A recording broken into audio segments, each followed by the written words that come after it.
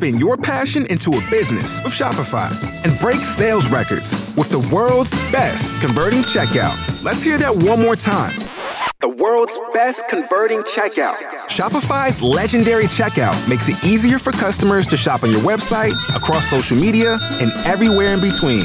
Now that's music to your ears. Any way you spin it, you can be a smash hit with Shopify. Start your $1 a month trial today at shopify.com/records. Don't you love an extra $100 in your pocket? Have a TurboTax expert file your taxes for you by March 31st to get $100 back instantly. Because no matter what moves you made last year, TurboTax makes them count. That means getting $100 back and 100% accurate taxes, only from Intuit TurboTax. Must file by 3/31. Credit only applicable to federal filing fees with TurboTax full service. Offer can be modified or terminated at any time.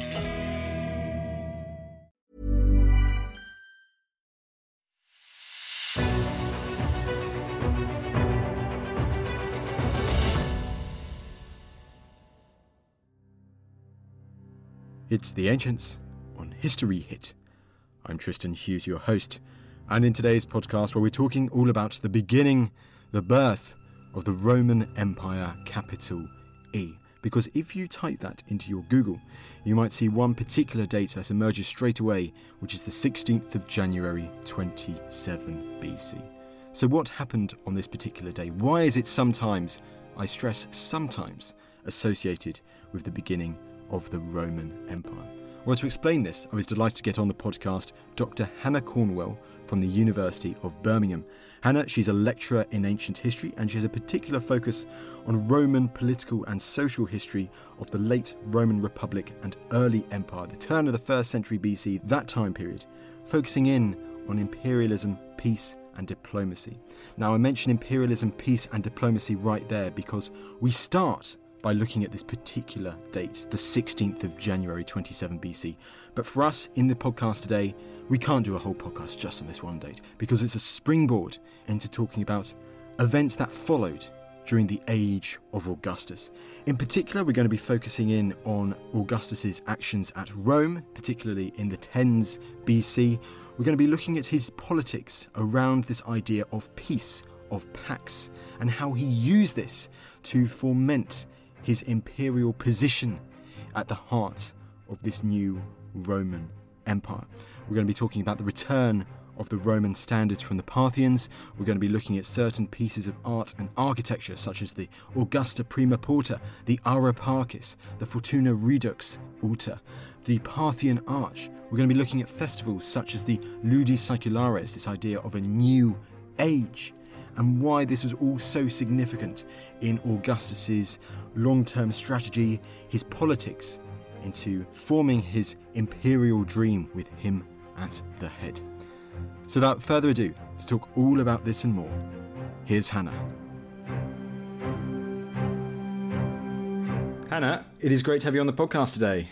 Tristan, thank you very much for having me. You're very welcome indeed. I mean, I never realised just how much this concept of peace it was for Augustus in this transitional phase of the Roman Empire, how important it was to him. Yeah, absolutely. People may or may not have heard of the Altar of Augustan Peace, which is a monumental marble altar at Rome, which was actually only dedicated and set up between 13 and 9 BC, so it's further into his reign. But because he establishes himself as the ruler of not just the city of Rome, but the Mediterranean, the Roman world, after a period of intense civil war, the ability to end civil war and establish what effectively is worldwide peace is something that he really runs with for a lot of his subsequent reign. Well, you mentioned the Altar of Augustan Peace. That's going to be what we're basically building up to in the whole of this podcast episode. We'll get up to that at the end. But let's kind of wheel back really to the beginning of his reign. And also, of course, we're recording this in January. And sometimes we see this date, the 16th of January 27 BC, being thrown about as being this really important moment in the beginning of the Roman Empire, capital E. I mean, tell us, what's the significance? What happens on this day in ancient history? Well, this is the day that Augustus becomes Augustus. This is when he gets the name. So it's a sort of new chapter in terms of his presentation and how he's perceived by Rome, by the provinces. But it's only really part of the story. Indeed, the process of transition from civil war to Augustus effectively restoring constitutional government takes place over a period of a couple of years. In fact, in his Res Gestae, the Res Gestae Divi Augusti, which is an account that he writes, so it's effectively an autobiography, where he records all his glorious achievements on behalf of the Roman state. He says that in his 6th and 7th consulships, which is 28 to 27 BCE, he returned or transferred the res publica, the Roman state, from being within his power to the Senate and the people. So this is, in a sense, can be framed as a restoration of the Republic, but it's perhaps more effectively the restoration of constitutional government after a period of several decades of civil war and political unrest. And it's really over this sort of 2-year period, or really sort of 28 is when he's putting in a lot of new decrees, legislations. He effectively passes a decree which annuls illegal or unjust actions that he and his fellow triumvirs, so Marcus Antonius and Marcus Lepidus, that had carried out over the past decade to try and sort of a new slate, wiping the sins of the past, starting anew, returning government to the Senatus Populus Quae Romanus. And then in 27 BC, at the beginning of the year in January, on 13th of January, there are specific honours and awards given to him because of what he has done to return the laws and rights of the Roman people. And then on the 16th of January, as a response, the Senate has this meeting to try and decide how can we further honour him. We need to give him a new name. And there's a debate about whether he should be called Romulus as, the new founder of Rome. And that's a bit problematic, given the whole story of Romulus and his brother Remus. The whole fratricide thing after a period of civil war is going to be a bit difficult from a PR point of view. So they decide that Augustus, which is a completely new name, is the way that he's going to be framed. And it's quite interesting, Hannah. I mean, you mentioned there 28 BC and before 27 BC. And of course, this is a few years after the Battle of Actium. And I guess there's a bit of background to this background in itself. With Octavian, who will be Augustus, let's say between 30 and 27 BC, in the wake of defeating Marcus Antonius, Mark Antony, is he already trying to promote this idea of peace during the early stages of his reign?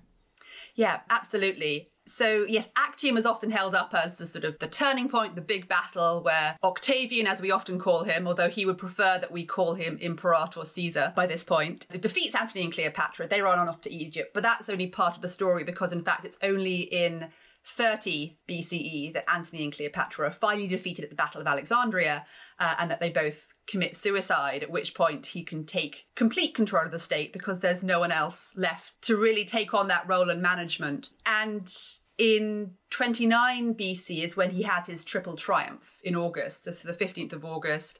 He has his consecutive three-day triumph, which is unprecedented. And he celebrates his victories over Dalmatia and then over Egypt and Actium.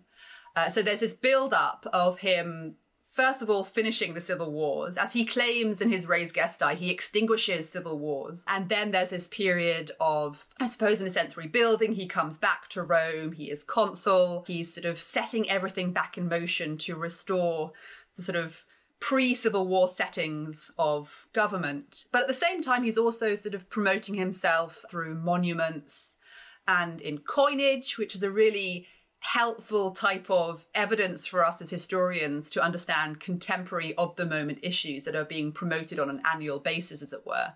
So somewhere between 29 and 27 BC, at Actium, where he had his victory over Antony and Cleopatra, he in fact establishes a new city, which he calls Nicopolis, which is Victory City. And he sets up a monumental altar there dedicated to Mars and Neptune. And there's a monumental inscription on that in Latin. And bearing in mind, this is a Greek community. The dominant language is Greek, but he uses Latin as the language of Rome, the language of the victors, on which he commemorates his victory. And specifically in the middle of this one-line long inscription, he says that peace had been achieved by land and sea.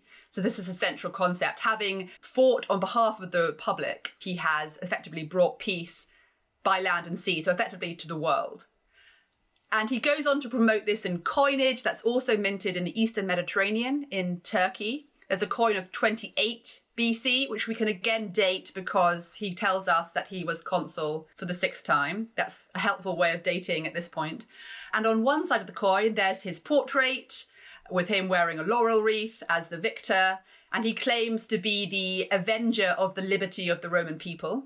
So, he's the one who's championing the liberty of the Roman state because he is victorious. And on the other side of the coin is a personification of peace, of pax in Latin. And she's holding a herald's wand as a symbol of negotiation and peace, and she's trampling on a sword to show that peace has stamped out war. So this is how he's presenting himself in the years following Actium and just before he becomes Augustus. Is it quite interesting, Hannah? I mean, before we really go on into, let's say, the 19 BC onwards, how this peace, there's no opponent, as it were, still standing. It's not like we've made peace with this other nation or these other people. The other people are gone. There is just one person left now who is the owner of all of this peace, as it were.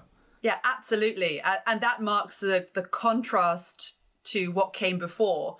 So peace became quite an important concept during the civil wars of the 40s and the 30s because there was intense competition amongst the leading Romans, and they were in fact having to make peace and negotiate with each other. In fact, in 40 BC, both Imperator Caesar, young Caesar, as my colleague in Australia, Catherine Welsh, is very keen that we don't call him Octavian, we call him Caesar because that's his name.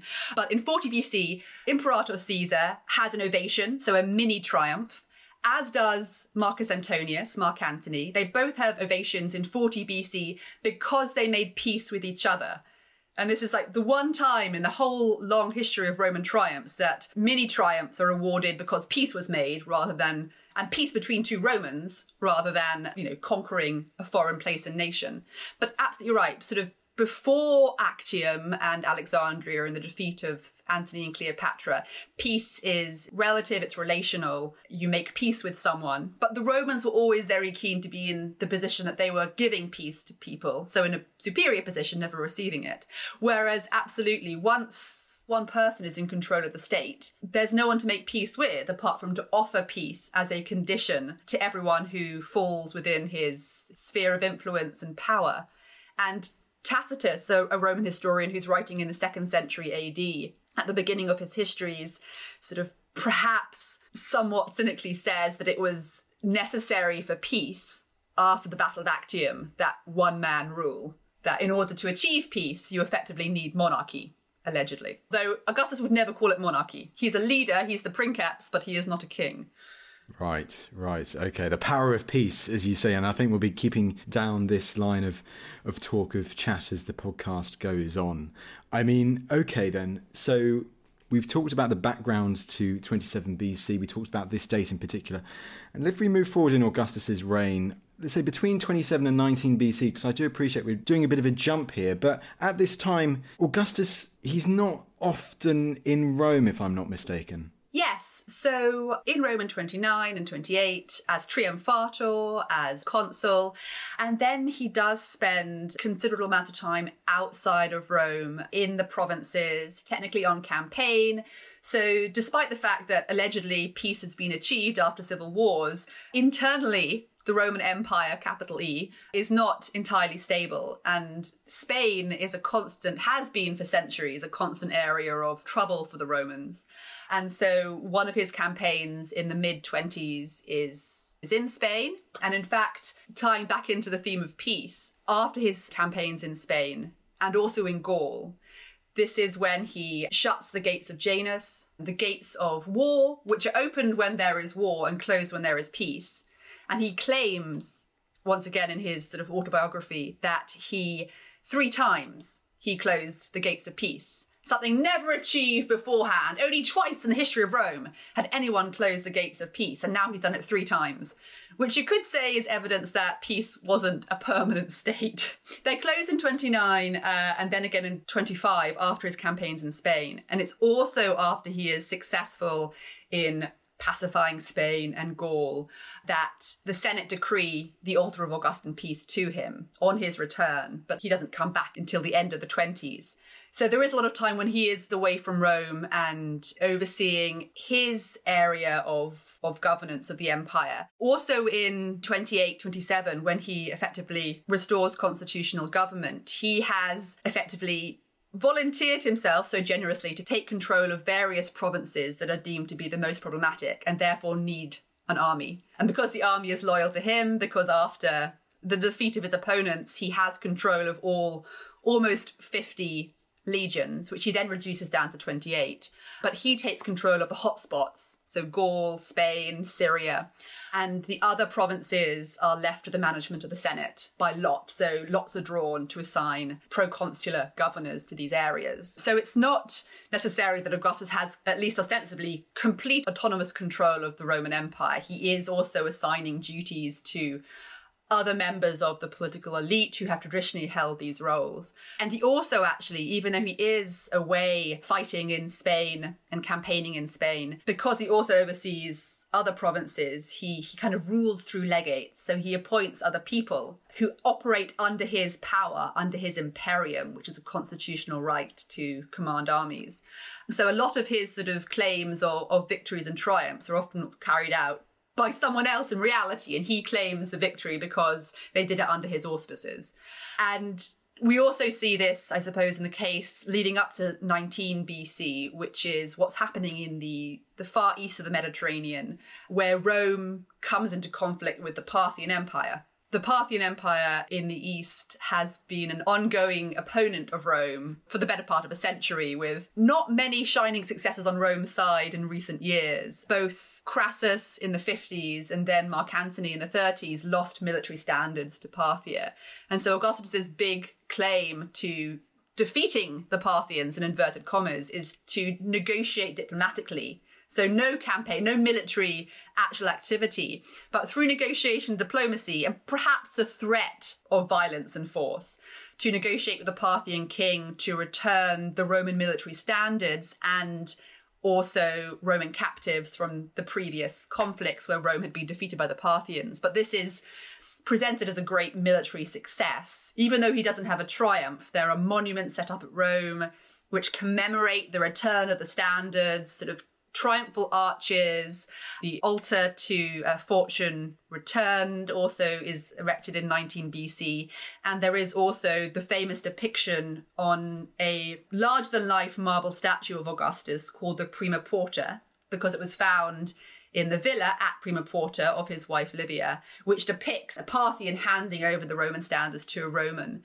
Although Augustus himself was not physically present at the handing over of these standards, it was his stepson Tiberius. So once again, acting through someone else. But Augustus is the one who can claim the success. Well, we'll delve into all of those monuments which you just highlighted there, absolutely, because we are now at 19 BC, and Augustus, as you mentioned, he's returned to Rome. I mean, but first of all, Hannah, when he does return to Rome in 19 BC, you mentioned he's been controlling much of the empire through these legates, then taking the glory. But I mean, how secure is his position by this time in 19 BC when he's back at Rome? A good question, because we tend to think that once we get to 27 BC and he becomes Augustus and there are no opponents, that's it. We have effectively an emperor, although he didn't call himself an emperor. Although his first name was Imperator, so he kind of called himself emperor. Let's not get into the complicated naming processes of Augustus. But by that point, he claimed to have returned the government of the Roman state to the Senate and the people. He held the office of consul, and he did that consecutively, really, down to 23 BC.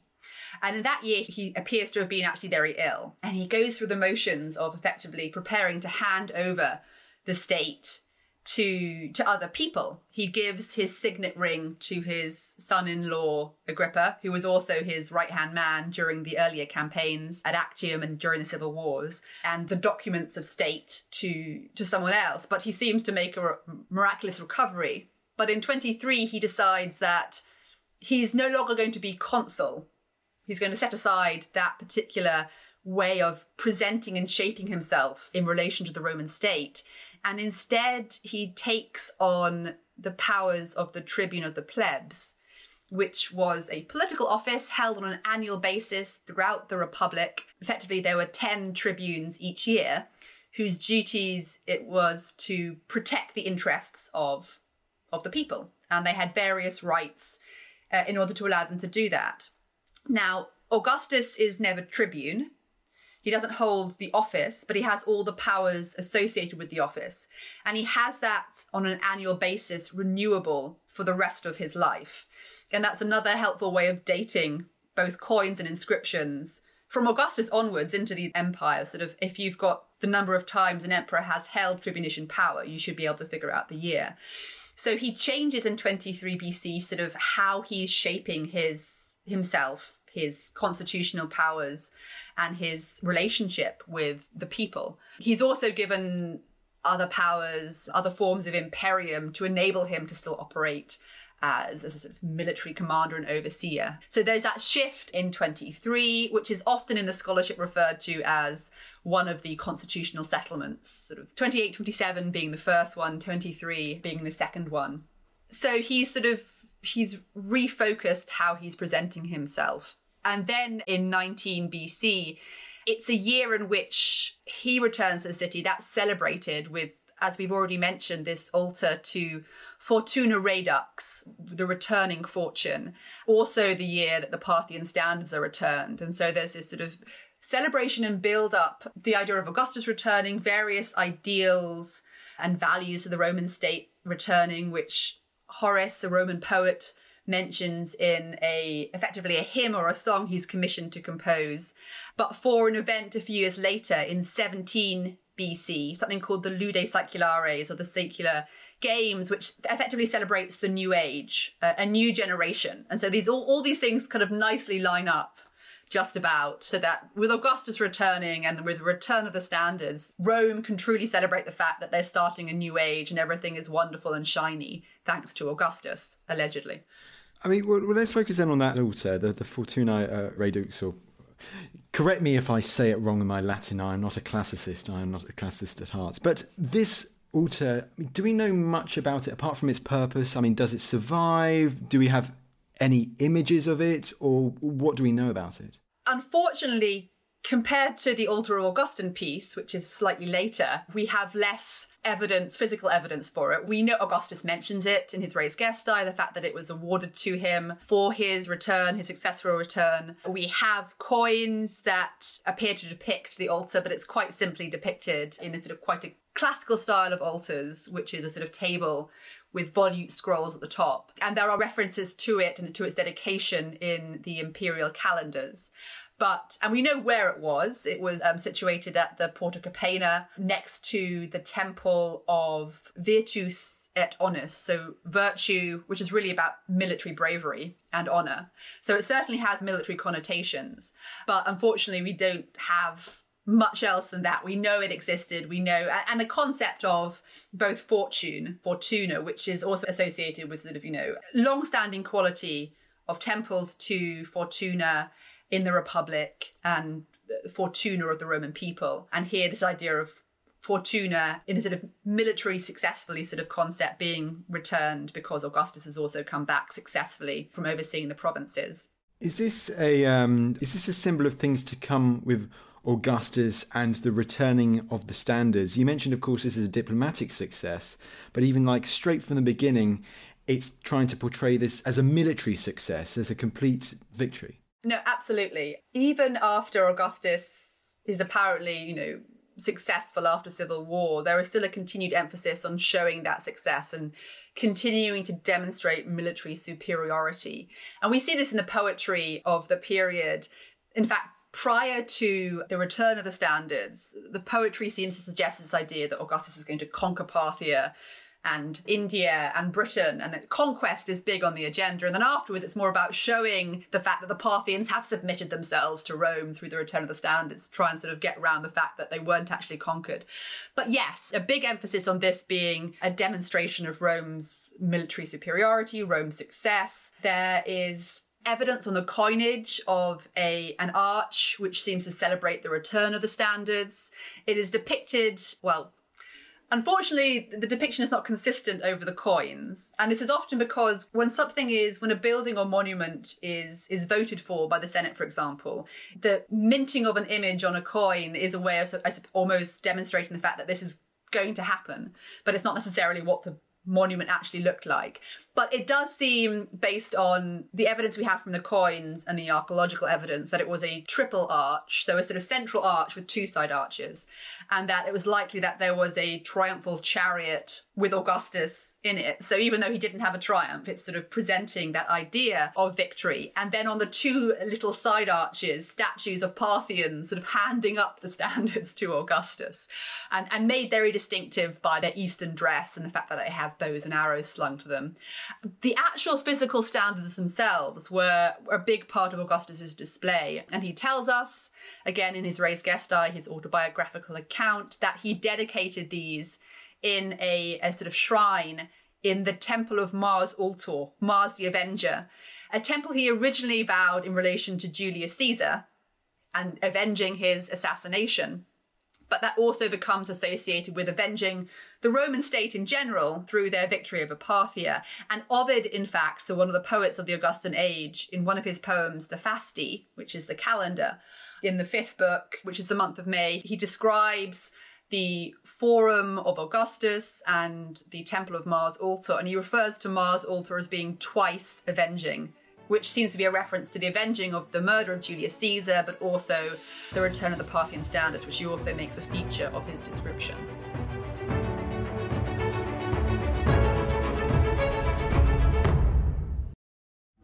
If you've always wanted to know more about some of the key events that shaped the medieval period and the modern world, then Gone Medieval from History Hit is the podcast for you. From this, the king ordered all the Danish men who were in England to be killed because he'd heard a rumour that they were trying to topple him. They seem to have been beheaded one by one in some kind of systematic manner. To this. The stakes are so high. Even when she first appears on the scene, Joan says, I've got 1 year to do this. So she knows that this is going to come to a sticky end. With a whole lot of this in between. The knightly class is a group of people who have been chosen by God. Armour is a physical proof that that's literally true. With guests lined up at the drawbridge, it's time to let them in and begin the feast for your ears that is Gone Medieval, the podcast from History Hit. Together, my co-host Dr. Kat Jarman and I, Matt Lewis. We've gone medieval, and we're waiting for you to join us.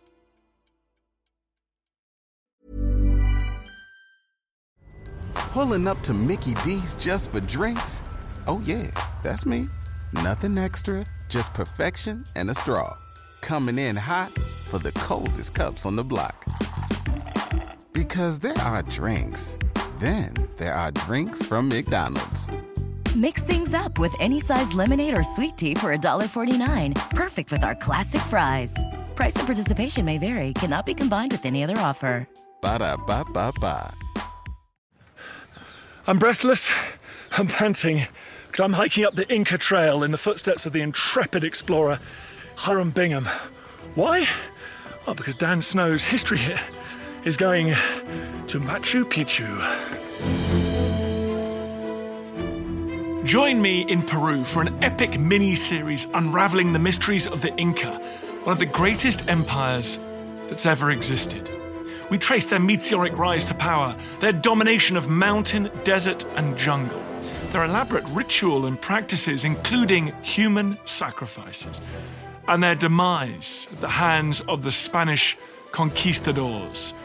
Out now on Dan Snow's History Hit, wherever you get your podcasts.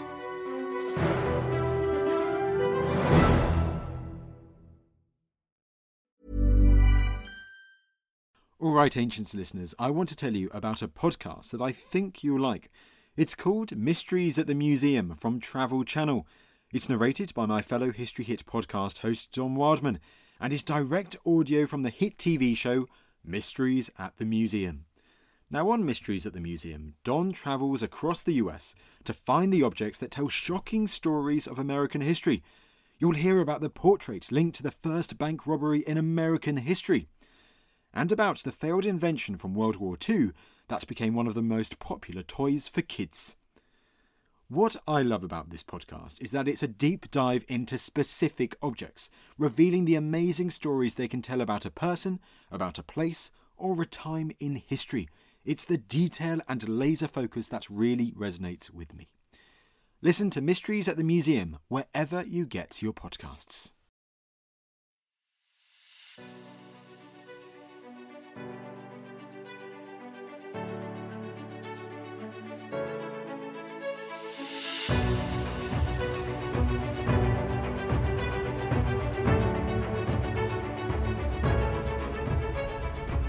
Well, I feel we're piecing the bits of the puzzle together as we're going on, because I feel it's all going to fall into place, particularly when we mention the Ludi Seculares in a bit and that festival and how it all pieces together. One other thing I need to ask about, though, I've got it here, so ask about the Vesta connection. What's the Vesta connection in all of this?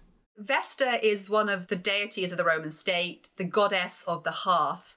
There's a temple to Vesta in the Roman Forum, and the flame of Vesta, the fire of Vesta, which is watched over by her priestesses, the Vestal Virgins, who people may have heard of. There was a belief that as long as the fire, the flame of Vesta was kept burning, Rome would continue. But if the flame was extinguished, woe betide Rome. But there does appear to be a sort of an association between the Temple of Vesta, which is very close to the arch which celebrates the return of the Parthian standards, but also in the poetry, this sort of idea of Augustus and the return, and him being sort of, as it were, the priest of Vesta as well. And our sources also tell us that he kind of moved her shrine inside his house.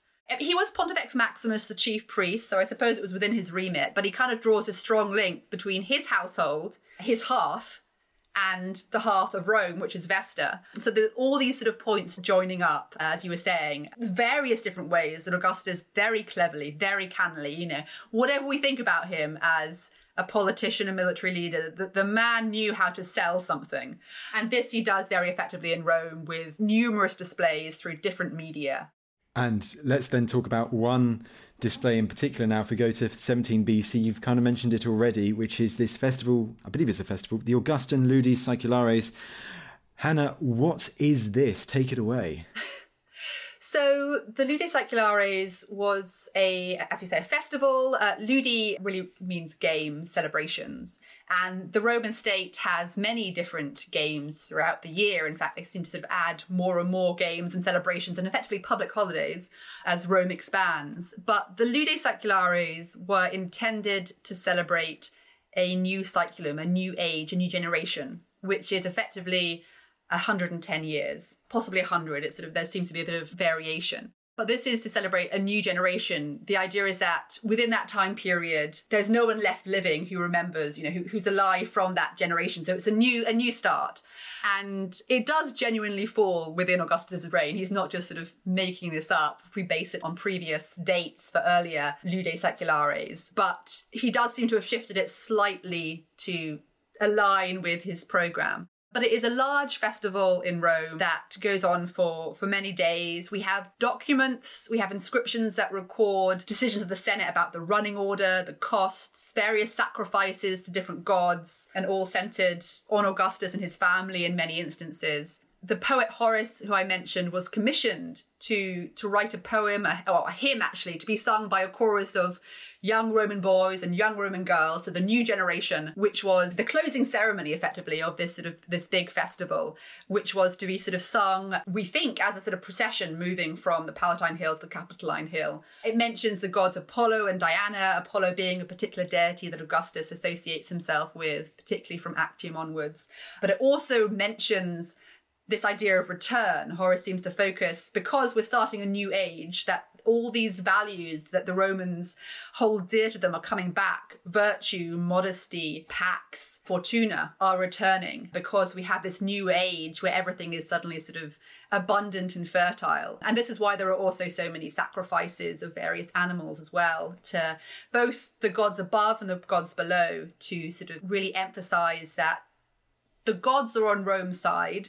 And the concept of the Pax Deorum, peace of the gods or peace with the gods, is something that was so integral to the Roman state for its entire existence, that they wanted to have divine sanction for their actions. So making sure you sacrifice to lots of gods is a way of ensuring they're on your side, and also gives you lots of nice meat for public feasting as well. So this is really a massive festival where Augustus can really put his stamp on his successes and sort of look forward to what is to come. And this idea of return, I mean, there's so many questions I could ask about this, but is he trying to link this festival as well? Once again, this idea of this new age, he is linking it to what we've mentioned earlier, to the return of the standards and the monumental architecture already constructed because of that. Yes, yeah, I think so. I mean, this, in a sense, you might look at, if we imagine him to have a grand plan, which he must have done in some sense. But yes, from 20 BC onwards, they're already negotiating the return of the standards. They are already, no doubt, planning the Lude Saeculares. They know it's coming up. And these monuments are beginning to go up in Rome, or possibly be added to, such as returning the standards, even potentially with the arch, which depicts the return of the standards, might be repurposed from an earlier monument. It's hard to tell.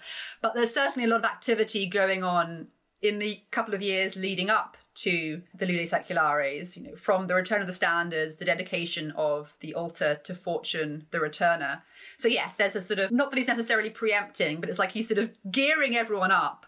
Then we have the Lude Saeculares. And it's also at this point in this year, in 17 BC, that he adopts his grandsons from his daughter Julia, who he married to Agrippa, and the Gaius and Lucius. And the younger Lucius was born in 17 BC. How convenient. Obviously it wasn't planned. But he adopts them in this year, which is a way of also extending his household. He now has legal heirs who are also his biological grandsons. And this nicely ties into the idea of a new age, because this is perpetuating the Augustan household. We've mentioned all these events, particularly between 19 and 17 BC now, Hannah. Just kind of to wrap up this section, as it were, how do these events, they all come together? Why are they so important for Augustus? Why is it so clever from him, really, in him being able to cement his position in this idea of the new age, and also, I guess, in the concept of peace as well? Big questions, but you're the expert. Gosh, very big questions. Yes, I suppose, in a sense, this is a way of Augustus maintaining and continuing and demonstrating his worth to the Roman state. When he came to power off the back of the civil wars, he was able to play off the fact that he had extinguished civil wars and he was bringing stability and peace to the Roman state after a period of considerable unrest, destruction, death. I mean, a really violent period in Rome's history. And now with the celebration of the new age, this new golden age, he's able to further perpetuate that and demonstrate with the return of the standards that this peace that he proclaimed when he sort of first came to power is evident. It's, it's happening, it's real. It's continuing because of his successes, both within the wider empire and also at home. So it's a way of, I suppose, continuing and reminding the people, nicely aligned up with something that would have happened anyway, that he is integral and crucial to the success of Rome. Is it fair to say, and please correct me if I'm wrong, but is this kind of in the process that he's trying to monopolise peace, as it were? Yes, thank you, Tristan. Yes, I think it's exactly that as well. We're moving to a point where peace is going to become an imperial or indeed an Augustan quality or indeed property. Whilst we spoke earlier about peace and how important it was in the wake of Actium and his celebrating it in the monument at Nicopolis and the coin where he had peace trampling on a sword, there's not that much evidence that peace was worshipped as a goddess in the Roman state before Augustus. There are no temples, there are no shrines. There's one coin minted in the last year of Julius Caesar's life. That is the first official depiction of Pax with a nice label telling us who this is. Otherwise, there would be no way of telling. And then we have this coin of Augustus, again, a labelled presentation of peace. But as yet, there's no official concrete cult, with a priest and worship and sacrifice to peace. But, after this period of return and after further successes in the wider empire, this is when the Senate, technically, vote and dedicate the altar of Augustan peace. And it's quite important to stress that it is technically and ostensibly a senatorial monument, even though it's likely that Augustus must have had a fairly large hand in, planning it. But it's actually technically not a monument he sets up, but one that is set up by the Senate. So whether we understand this as a Senate basically buying into or accepting the rhetoric that Augustus has been laying down over the past couple of decades about his relationship with peace, it's certainly a way of presenting him within the state rather than above it, because of the way he's depicted in the reliefs on the arch, but it's also ties in ideas of Rome's foundation, Rome's relationships to the gods. The idea of the new golden age, which has been set up with the Ludo Saeculares, is further perpetuated in the concept of Augustan peace, or the Pax Augusta, in the monument, and this idea of almost impossible abundance that we see displayed there and elsewhere. I know it's a bit later on, but can you see similarities, shall you say, between the construction of this altar to Augustan peace and the other altar we mentioned earlier, that one of Fortuna Redux? Yeah, no, absolutely. I mean, Augustus pairs them, in a sense, in his Res Gestae, his autobiographical account. And they're both awarded, because of his successes in the wider empire, and they're both awarded by the Senate. So certainly sort of this altar of Fortuna Redux, Fortuna the Returner, is almost like sort of the prequel. So we're getting the return of fortune, and then we're getting the establishment of peace. So I think there is this sort of build-up. And in the Res Gestae, after he talks about the altar of Augustan peace, he then goes on to talk about his successes in achieving peace by land and sea, which is where he mentions the closing of the gates of Janus 3 times. Even though that sort of happened chronologically before both altars were dedicated, he sees that as the culmination, as an expression of his achievement of peace. And so if we focus, you kind of mentioned what's being depicted on this altar, the mythology and all of that. So I appreciate there's quite a lot being depicted on the Areopagus, but I mean, what are some of the main features that are depicted on this altar?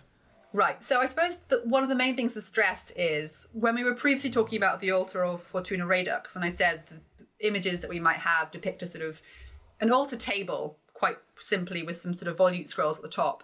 And in fact, what we have of the Areopagus, and we have a substantial amount of it, the actual altar table itself for sacrifices is shielded behind a sort of monumental marble exterior wall. And it's on this exterior wall that we have a highly complex series of scenes and depictions.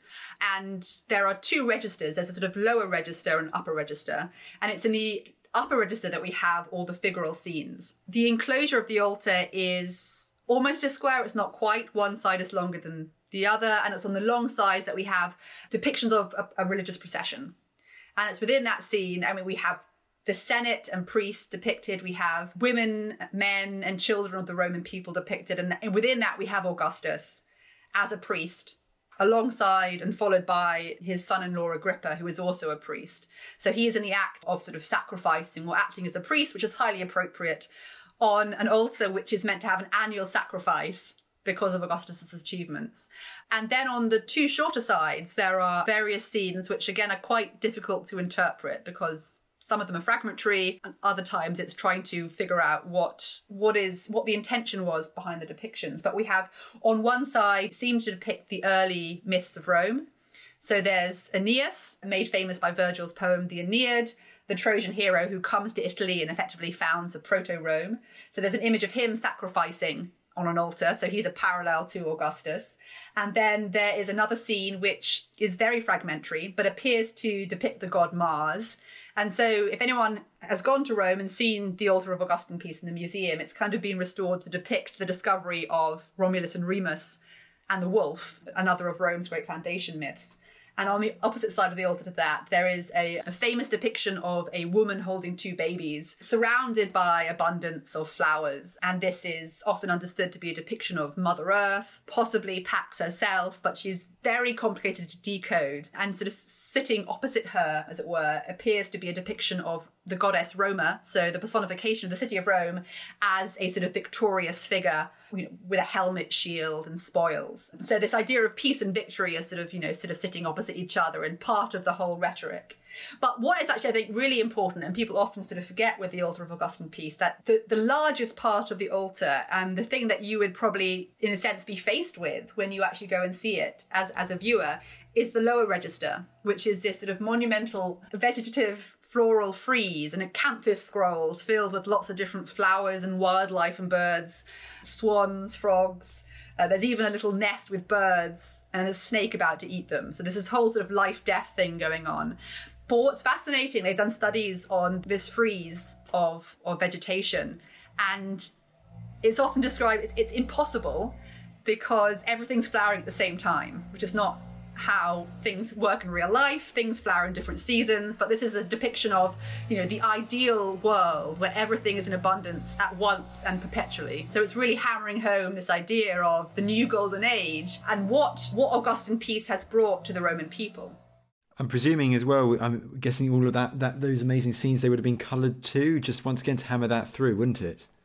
So that's a really, really good point to remember. We tend to think about the Roman world and indeed the Greek world as being sort of white marble, but most of it was painted. And indeed, yes, the altar of Augustan peace was painted. And again, if anyone is lucky enough to go to Rome and to see the altar, they do have some quite helpful displays that show what the colours would have looked like, because they were able to sort of, figure out the pigments that were left behind. And there are some quite good videos actually which sort of restore the colour as well. And it does actually make everything pop so much more. These are sort of vibrant displays.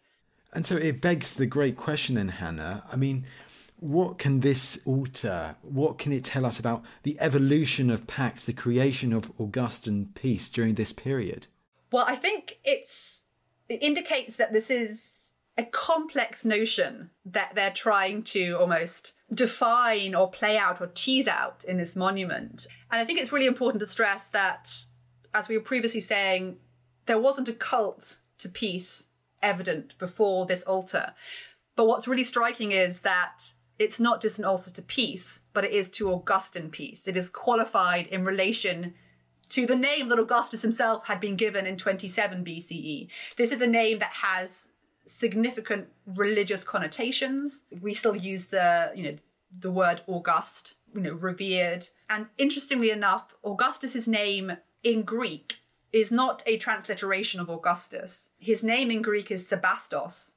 So the concept, the word is translated to mean revered, divine. But the fact that this piece is qualified as being specific to him, and that we see actually throughout the wider empire a perpetuation of much smaller altars, but still altars to Pax Augusta, demonstrates this sort of acceptance and acknowledgement that it is only through Augustus that peace is allegedly possible. But within the altar itself, yes, we've got this idea of abundance, fertility, prosperity, which Augustus has brought through peace, but also that peace is something achieved through victory, with the depiction of Roma Victrix.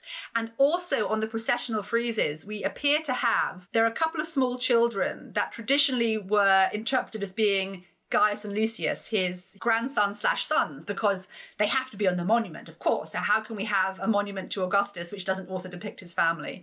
But they're rather strangely depicted for Roman children. They're not wearing little togas or bullae, protective amulets. They've got sort of long hair. One appears to actually not even be wearing any trousers or possibly leggings. One's got a torque around his neck. And originally people sort of said, oh, well, this must be them dressed up for the Trojan Games, which was another festival that celebrated Rome's past and had young Roman youths participating in. But more recently, and far more convincingly, I think, the argument is that these are foreign children.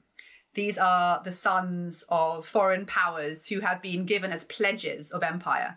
So another way of, as with the return of the Parthian standards, these are effectively hostages or hostages of peace, in effect. And they are brought up, though, in the Augustan household. So they're a way of securing loyalty, I suppose, or ensuring that various client kings are also buying into this idea of Augustan peace. So once again, stressing this idea, Hannah, of, this new great age, we've got peace. But remember, we've gained peace through military success, through war. Absolutely. That is the take home. When we talk about peace, I think particularly, we tend to think about it through the lens, perhaps, of, Christianity and various religious practices where it's, peaceful. It's all nice and sort of, there is no violence to it. But the Roman world, peace is something that is only achieved through victory and perhaps perpetuated through victory. Much, much later, Tacitus, who I previously mentioned, writing in the 2nd century, he puts a speech in the mouth of a Roman general in 69, when Germany and Gaul are in revolt. This is the year of the 4 emperors after Nero has died, and there's a big battle for control of Rome again. But he has a Roman general speaking to Gallic tribes about why they should not fight against Rome and why they should be a part of Rome. And the emphasis is that, you can't have peace without the army, and you can't have army without taxes. And this is something that everyone needs to buy into. In order to have peace, in order to have Rome's protection, we need to have an army, and that needs to be paid for, and you need to contribute to it. Hannah, this has all been so interesting, what we've been chatting about over the last hour or so, and all these different events, the monumental arts, architecture, the festivals. I mean, is it fair to say that, would you argue that one of the key ways that Augustus is able to, shall we say, create the Roman imperial period are through his works, his working around the idea and the evolution of peace, his monopolization of pacts of peace? Yes, I think that's very fair to say. And it's something that his successors will continue. The idea of the Pax Augusta is perpetuated by his successors. We see this through various artworks. So it really sets the standard for a way of talking about imperial power. Imperial power is imperial peace, which is a way of, nicely packaging the idea of empire and control in a way that is potentially more palatable to people because of the prosperity it allegedly brings. Well, there you go. Actually, one last thing before we completely wrap up, because you did mention it earlier, and I feel it would be wrong, given how famous it is, not to mention it, and that is, of course, the Augusta Prima Porta. Ah, yes. Now, because that's also a very interesting work of art, shall we say, in this whole topic. Absolutely, yes. As we previously mentioned, a statue that was found in Livia, Augustus's wife's villa, just outside of Rome, a place called Prima Porta, and it depicts Augustus as a military leader once again. He's wearing a breastplate, he's standing in a pose which suggests that he is in the act of addressing troops. And it is on the breastplate that this scene of the return of the standards is depicted. As you previously mentioned, we should expect to see these sort of monuments in colour. And indeed, whilst we see the original copy of the Prima Porta as white marble, it was indeed coloured, and there have been various attempts to restore it to colour. If anyone's been to the Ashmolean Museum, you might have seen a rather garish looking Prima Porta, which is just in the primary colours, just red and blue and brown in his hair, which looks absolutely hideous to us, and in fact is not really what the original would have looked like. There's a far more rich colour palette to it, and I'm quite convinced that his hair should be golden, like the god Apollo. But yes, so this is another scene in which, I suppose, another piece of evidence where we can see how diplomatic negotiation is also presented in military language. That his person, the person of Augustus, his body, is that of a dux, of an imperator, of a military commander. He's not wearing a toga, he's not a priest. He is there as the military ruler of Rome. Well, once again, there you go. Absolutely fascinating chat. All about peace in this time at the real start of the Roman imperial period. Hannah, last but certainly not least, you've written a book all about this huge period in ancient history. Well, I've written a book. I'm not sure how huge it is. But yes, I've written a book on Pax and the politics of peace, Republic to Principate, which really looks at the end of the Roman civil wars and the Augustan period and why and how peace becomes such a prominent concept. Well, Hannah, it just goes to me to say thank you so much for taking the time to come on the podcast today. Thank you so much for having me. I've had a great time talking about Augustus. I hope you've enjoyed this episode with Dr. Hannah Cornwell, all about Augustus, Pax and the birth of the Roman Empire. If you're looking for more Ancients content, then why not sign up to our newsletter, our weekly newsletter, which you can do in the description below. If you're listening on Spotify, please do drop us a rating. It does really help us spread the Ancients love further and further afield. And last but certainly not least, if you would like to see more behind the scenes action of Ancients podcasts and TV content being filmed for History Hit of Ancient History, then you can follow me on Instagram at AncientsTristan. See you in the next episode.